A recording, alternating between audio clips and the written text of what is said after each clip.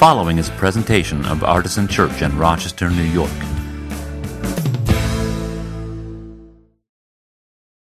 We're now in the third week of this new series in the book of Deuteronomy. It's called the Second Law. Anybody remember why it's called the Second Law? Because Deutero means second and nomos means law in Greek, and you push those words together and it says Deuteronomy, and it's the second law. It's the second giving of the law, and I'll explain what that means in a minute. We started off by talking about remembering and forgetting. And last week we talked about idolatry, worshiping other gods. And we're doing this as a way of trying to go deeper in our understanding of Scripture. The theme for this ministry year is deep waters. And part of spiritual formation is studying the Scriptures. And we're trying to study them in a way where we begin to get a bigger, wider picture of what is going on in the Bible. And by the way, if that's not coming across, you should give me that feedback, because that's what we want to happen here. We're studying specific texts, but we want it to fit into the big picture of God's story in the world. And of course we want that to make some difference in our own life as well. And so this is the point of Deep Waters. One of the points we think of spiritual formation in three movements: Scripture, prayer, and service. And those are kind of all turning around each other and feeding into each other all the time. And today, the sermon is entitled Egypt and Israel. If you know the story of God's people, you know that Israel and Egypt had a certain type of relationship. Maybe you only know it from the movie The Prince of Egypt. And is that the Disney movie? The Prince of Egypt? I actually never saw it, but I've heard it's a halfway decent way to learn some of the story here. So if you haven't seen it, you want a little refresher that doesn't involve reading 35 chapters of Deuteronomy or Exodus, you could watch the movie. But I would recommend studying the Scriptures, not just the animated version. The meaning of this title, it has kind of a double meaning. And I hope that will become clear as we go through it. I pray that it does, because I'm not totally sure, to be perfectly honest with you, but let's see what we can do, okay? In order to get there, I want to tell you more of the story. So we're going to kind of do the drone thing, right? We're going to get a little bit higher and look down, rather than looking at this specific moment with Moses and the Israelites on the cusp of the Promised Land, where he's giving them the law for a second time. We're going to kind of fade back a little bit and try to look at the big picture of what's going on, and I hope that will be helpful and make this point. Let's see what happens. So the beginning of the story of God's people, let's assume that creation has already happened and all that kind of big swirling mythic creation stuff has happened. We're to the point where we start to see what might more properly be said is kind of the history of God's people, right? And God finds this nomadic person called Abraham and says to him, go. Walk is actually a more literal translation of what the Hebrew word says there. And where does he tell Abraham to go? He doesn't tell him where to go. He says, leave the land of your fathers and go to the place that I will show you. Go to the land that I will show you. And if you will demonstrate your faith in this way, by getting up and going, by the way, that's the way we demonstrate our faith. We don't demonstrate our faith by being able to check off a bunch of bullets on a list of intellectual statements about God. We demonstrate our faith by walking, by trusting enough to go when God says to go. And Abraham does, and God says, because you've shown this faith in me, I will make your family great. I will make your nation great. Again, as I mentioned last week, family and nation are kind of used interchangeably, and it's I think usually the same Hebrew word that's translated in different ways. And if you think of how ancient Near Eastern culture developed just based on your own study of history in middle school or whatever, and if you don't know what that is, Mike can help you here. Right? Sure. This is what happens. Families become nations, right? And God says to Abraham, I will make your family great in all of the earth, and your family will be as numerous as the stars in the heaven. Look up at the sky. Now, when we look at the sky in Rochester, we see 7 or 8 stars, depending on how many clouds there are. But without any buildings, Abraham could look up and see. Have you ever been in a field way far away from any cities and looked up on a clear night and seen the stars. What a remarkable thing for Abraham to see and to know this is God's promise, that you will be made as numerous as these stars. And he says to him, I will bless those who bless you, and those who curse you I will curse. This is part of the promise that God makes to Abraham. Now, Abraham and his wife Sarah can't have children, but they do miraculously have children, and Abraham has Isaac, and Isaac is the father of Jacob. And Jacob has how many sons? 12 sons. This is the musical, Jacob in the Technicolor, Joseph in the Technicolor Dreamcoat, right? Andrew Lloyd Webber? No? Believe me, if I hadn't had a very weird experience of for some reason, running sound for that musical several years ago, I would know nothing about it. But Joseph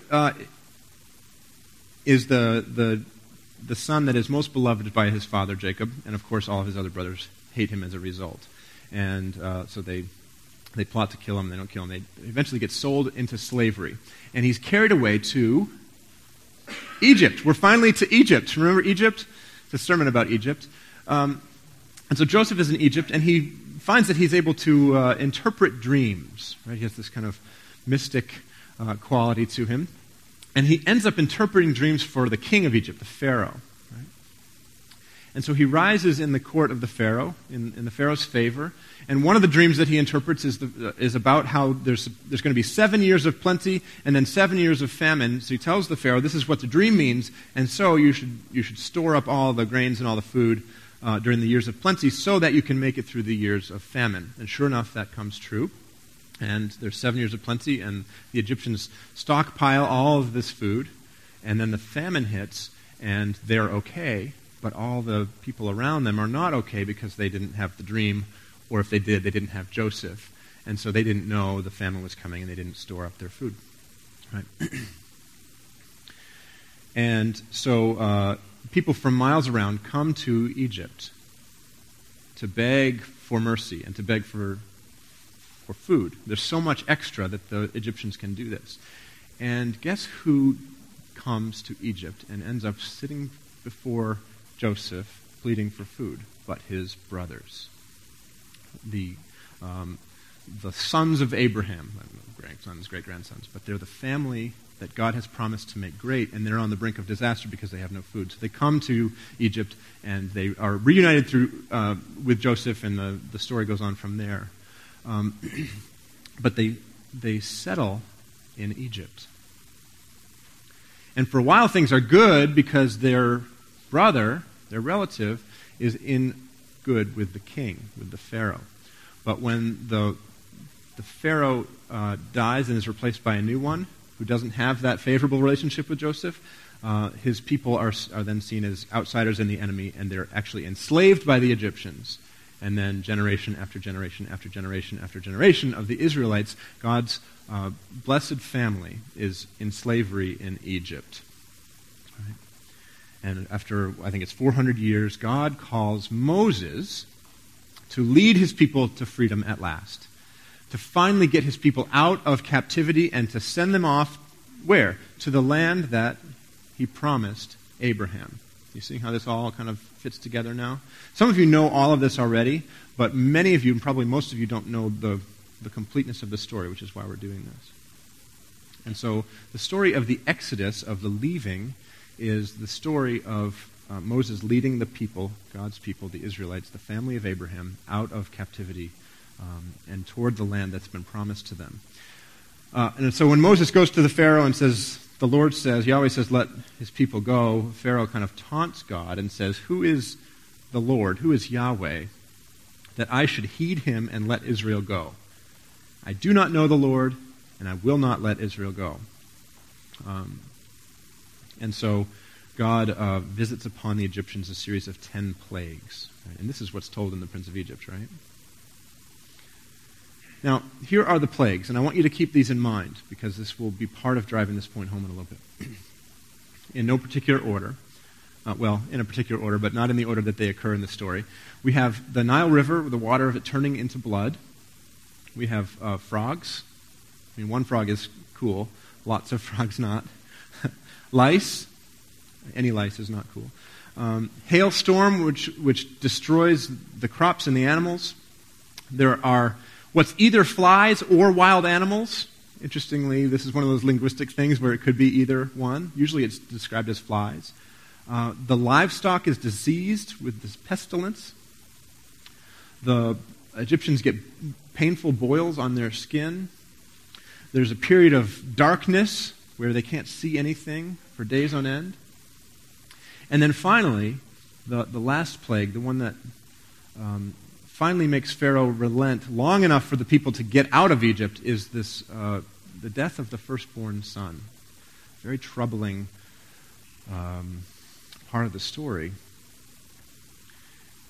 And where God or the angel of death, it's not quite clear who or how, but comes through, and the firstborn son in every household is struck dead overnight, except for the households where they ceremonially slaughter this animal and sprinkle the blood on the door frames. And this is the angel will pass over those houses, and this is where the Jewish holiday of Passover comes from.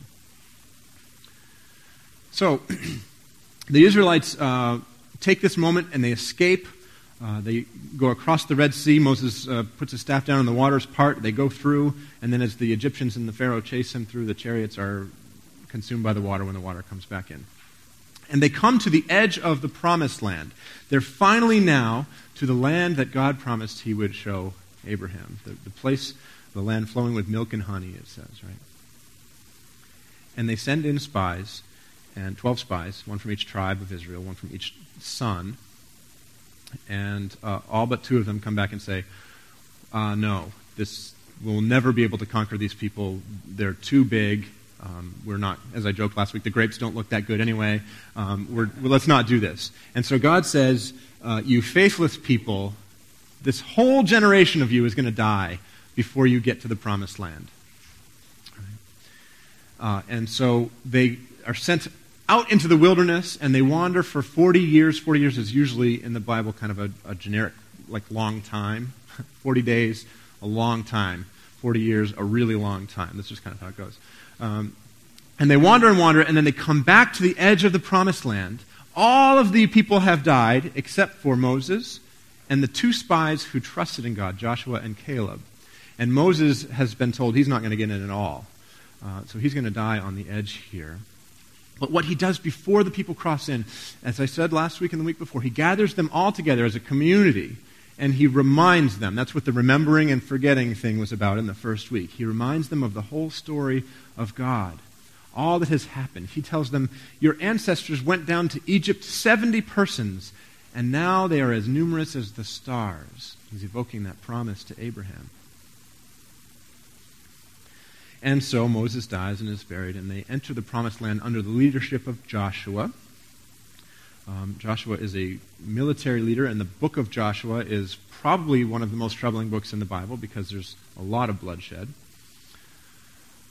They're established in there. I'm going to take us past the book of Deuteronomy here, just very briefly, and you'll see why in a second, I hope.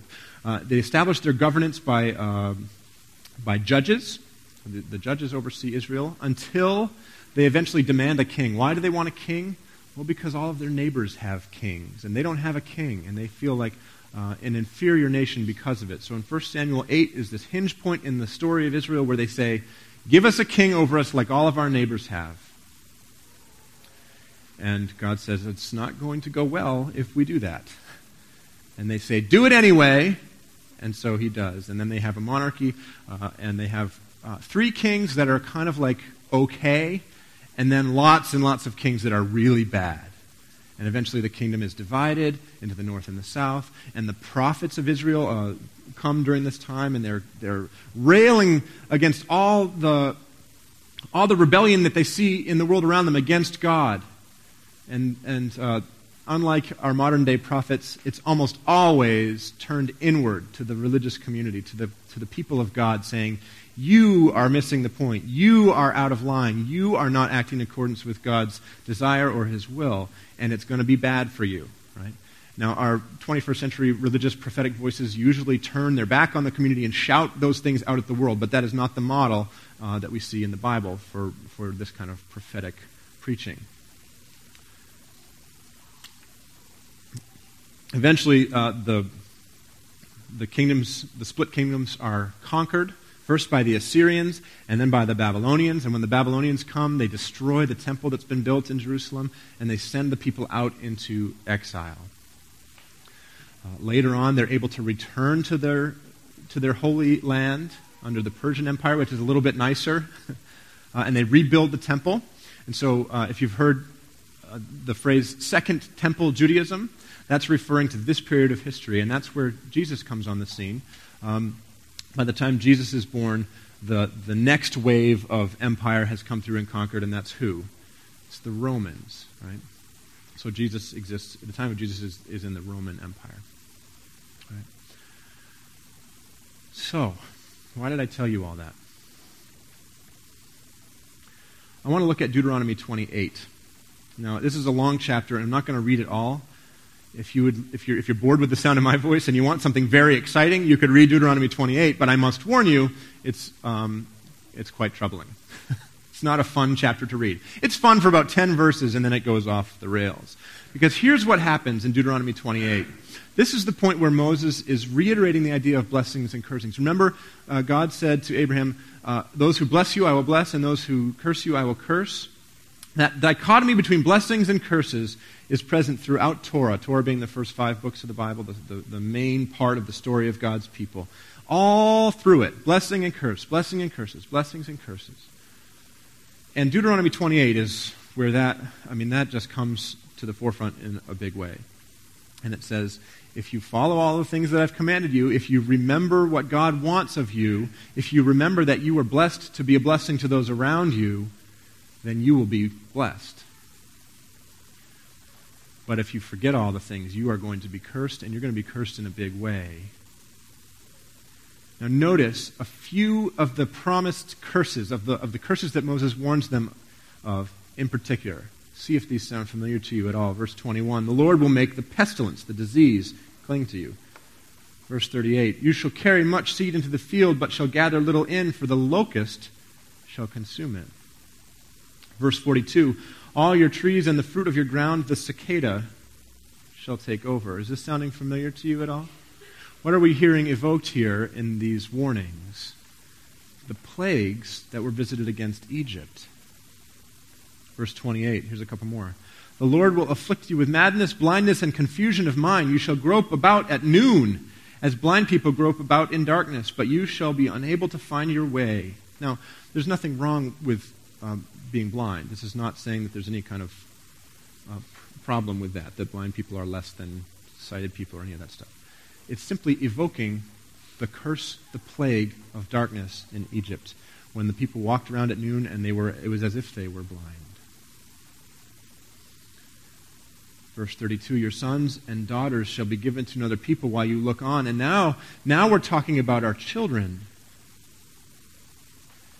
And you can imagine that the Israelites, already cued in to the idea of the plagues that were visited upon Pharaoh and the Egyptians, are starting to worry about what's coming next.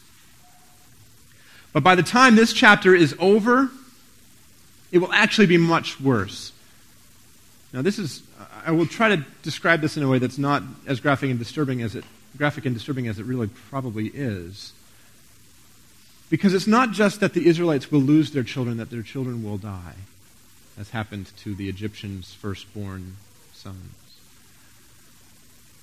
The warning here is that you are going to be so disoriented, so lost, so hungry, that you will actually cannibalize your own children.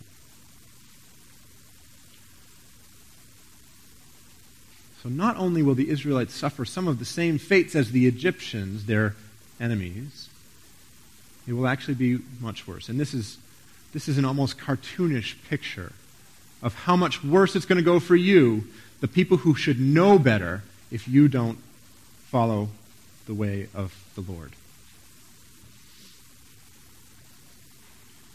You think it's bad for your enemies?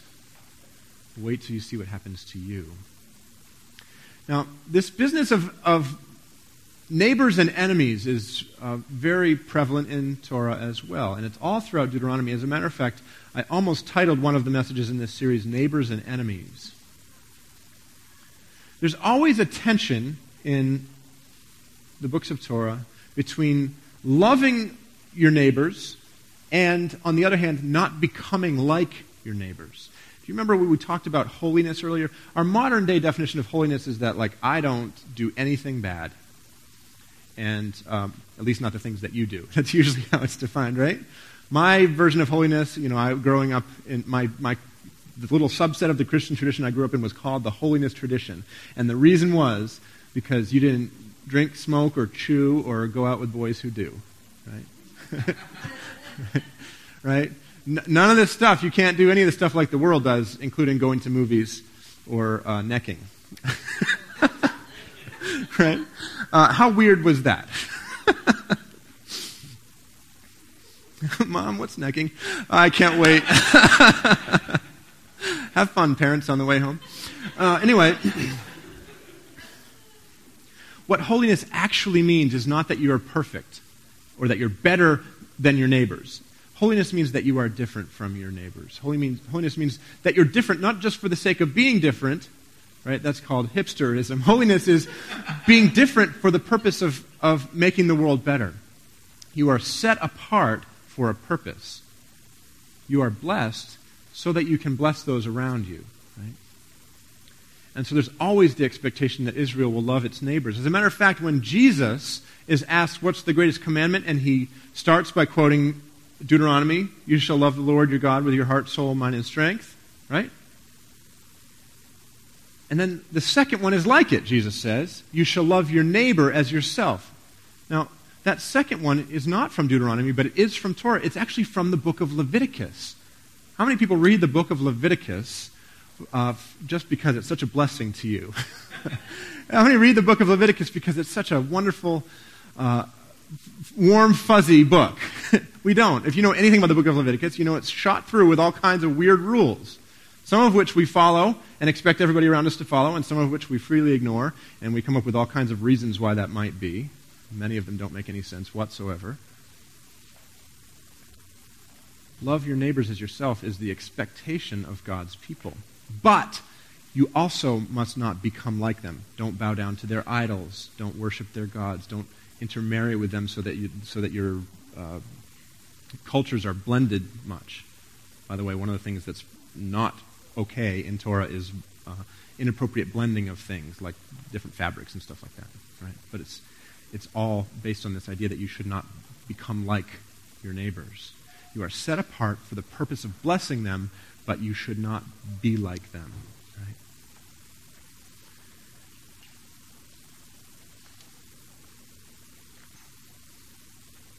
And if you do act the way that they do, you will reap the punishment and destruction that they have reaped.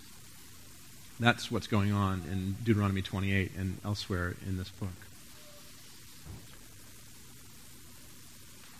So love your neighbors, or they will become your enemies. Don't become like your neighbors, or they will become your enemies. It's a strange tension, and honestly, reading through the book of Deuteronomy can be difficult, but I think it's a little helpful if you think about this neighbor-enemy kind of dichotomy. Now, in Torah, these first 5 books of the Bible, the great neighbor-enemy is Egypt. Whether it's the book of Exodus or the book of Deuteronomy or where else, it's always kind of implicit there. You can see it. In the prophets, remember we talked about the prophets a minute ago, the ones who were railing against the corrupt kings of Israel, the enemy, the neighbor enemy, is always Babylon. Right? And that's appropriated in some of the apocalyptic literature. Babylon. The neighbor enemy. The neighbor that became an enemy. And in later Jewish writing, extra-biblical Jewish writing, and to maybe a lesser extent, the New Testament, the great neighbor enemy is Rome, which is how you get books of the Bible like Romans and Romans chapter 1.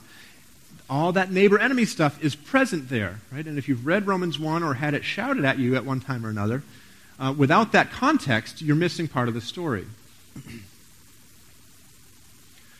So, I realize that this has been, to some extent, all over the map, and hopefully my preaching is not usually that much all over the map, But I need you to have that bigger picture, right?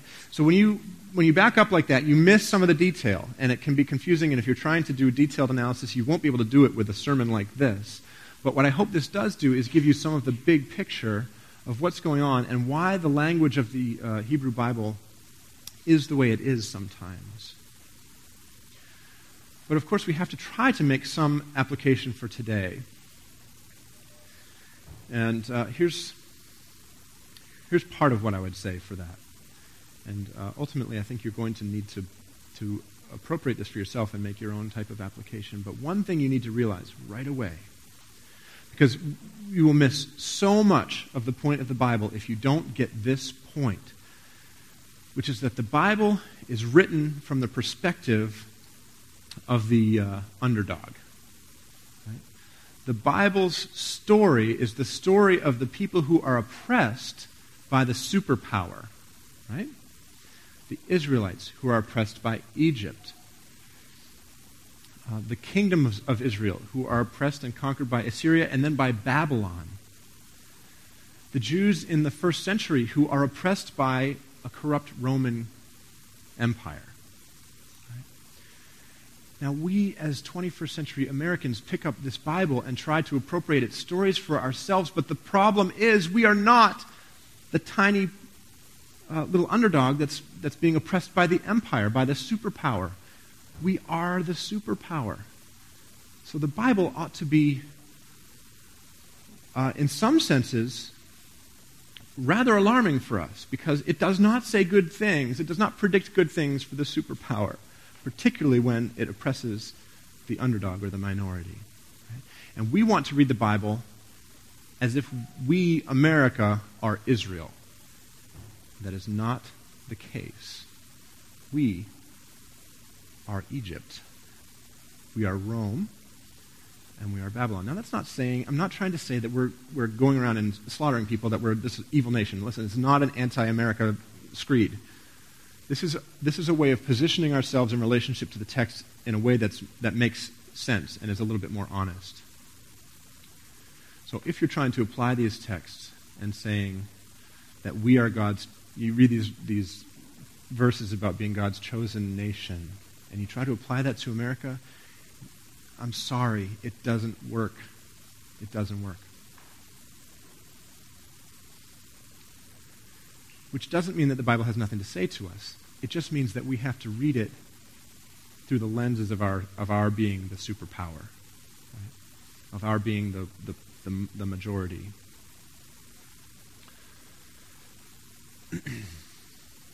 So what has to happen is actually, in a weird sense, a decontextualization before you can contextualize it. Is that too egg-headed to say it that way? You have to kind of take it all apart and put it back together in a different way. And then the second thing I would say, and this is where I'm going to leave it to you to take this out into your own worlds and into your own lives, is that we need to think about who our neighbors are. Right? Now, some of us live in neighborhoods and we have literal physical neighbors. That's one way to think about this. How can we love our neighbors without necessarily becoming exactly like them? We can think about that as a church, which, by the way, I think is the appropriate thing to say. It's not that America is the new Israel, it's that the church is the new Israel. Right? And so we have been, in some sense, chosen by God, blessed by God, so that we can be a blessing to those around us, right? And if we don't respond to that by loving our neighbors without becoming entirely like them, without blurring all the lines, then it won't go well for us any more than it went well for Israel. You see what's happening here? So we ought to be thinking about our physical neighbors, and we ought to be thinking about our, kind of, in a more figurative sense, our spiritual neighbors as the church. How can we love our city without becoming like it? What does it even mean to become like it in a bad sense? What does it mean to love, in a good sense, our city? These are the questions that I think we ought to be wrestling with, and this is why studying Scripture, one of the movements of spiritual formation, pushes us out into service, one of the other movements of spiritual formation, right? Because if the study of Scripture doesn't cause us to go out into the world and make the world better as a result of it, then we have not been studying Scripture the right way. And by the way, in between there, I don't know about you, but I want to pray that we don't screw that all up, which is the third movement of spiritual formation. This is the hope that all these things kind of spin around each other and feed into and out of each other. But when we look at Egypt and Israel, what do we see from our own lives, from our own setting? And how can we carry God's good blessings to our neighbors? How can we love them and rather than making enemies of them? That's what I want us to be thinking about today. So let's pray together.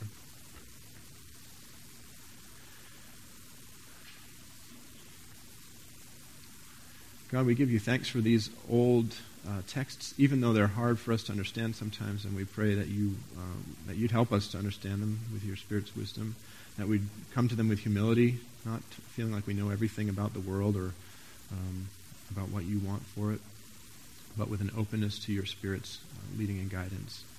And we pray that we would help that we'd be able to understand what our place is and isn't in the world as we look at our lives in light of the context of this ancient Near Eastern story of God's people.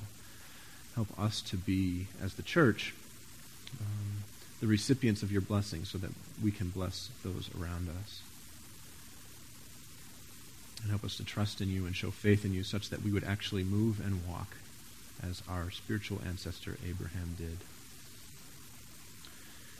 We pray that all of these things would be made true and real for us in the grace of your Son, Jesus Christ, who lives and reigns with you and the Holy Spirit, one God, now and forever. Amen. I want to invite you now to come to the table of the Lord. Doing the work of the life of faith drains your soul, and this is the food for your souls. Come and remember Christ's sacrifice made for you and for the world, and receive it into your own bodies as a source of spiritual energy, the means of grace, as my pal John Wesley used to say. He's not actually my pal. He died in the 18th century, I think. But there'll be a member of the prayer team here to pray with you in person if that's what you'd like to have happen right now. And our table, by the way, is open. It's an open table, which means that you don't have to be a member here or have signed anything or anything like that to come and receive what God offers you here. You simply have to be trusting in Jesus enough to come and want more of him. And so we're going to keep singing together, and the table is open. You can come when you're ready. But if you'd like to sit and think and observe, that's entirely okay too. As always, I just encourage you to respond to the Holy Spirit in whatever way would be appropriate for you.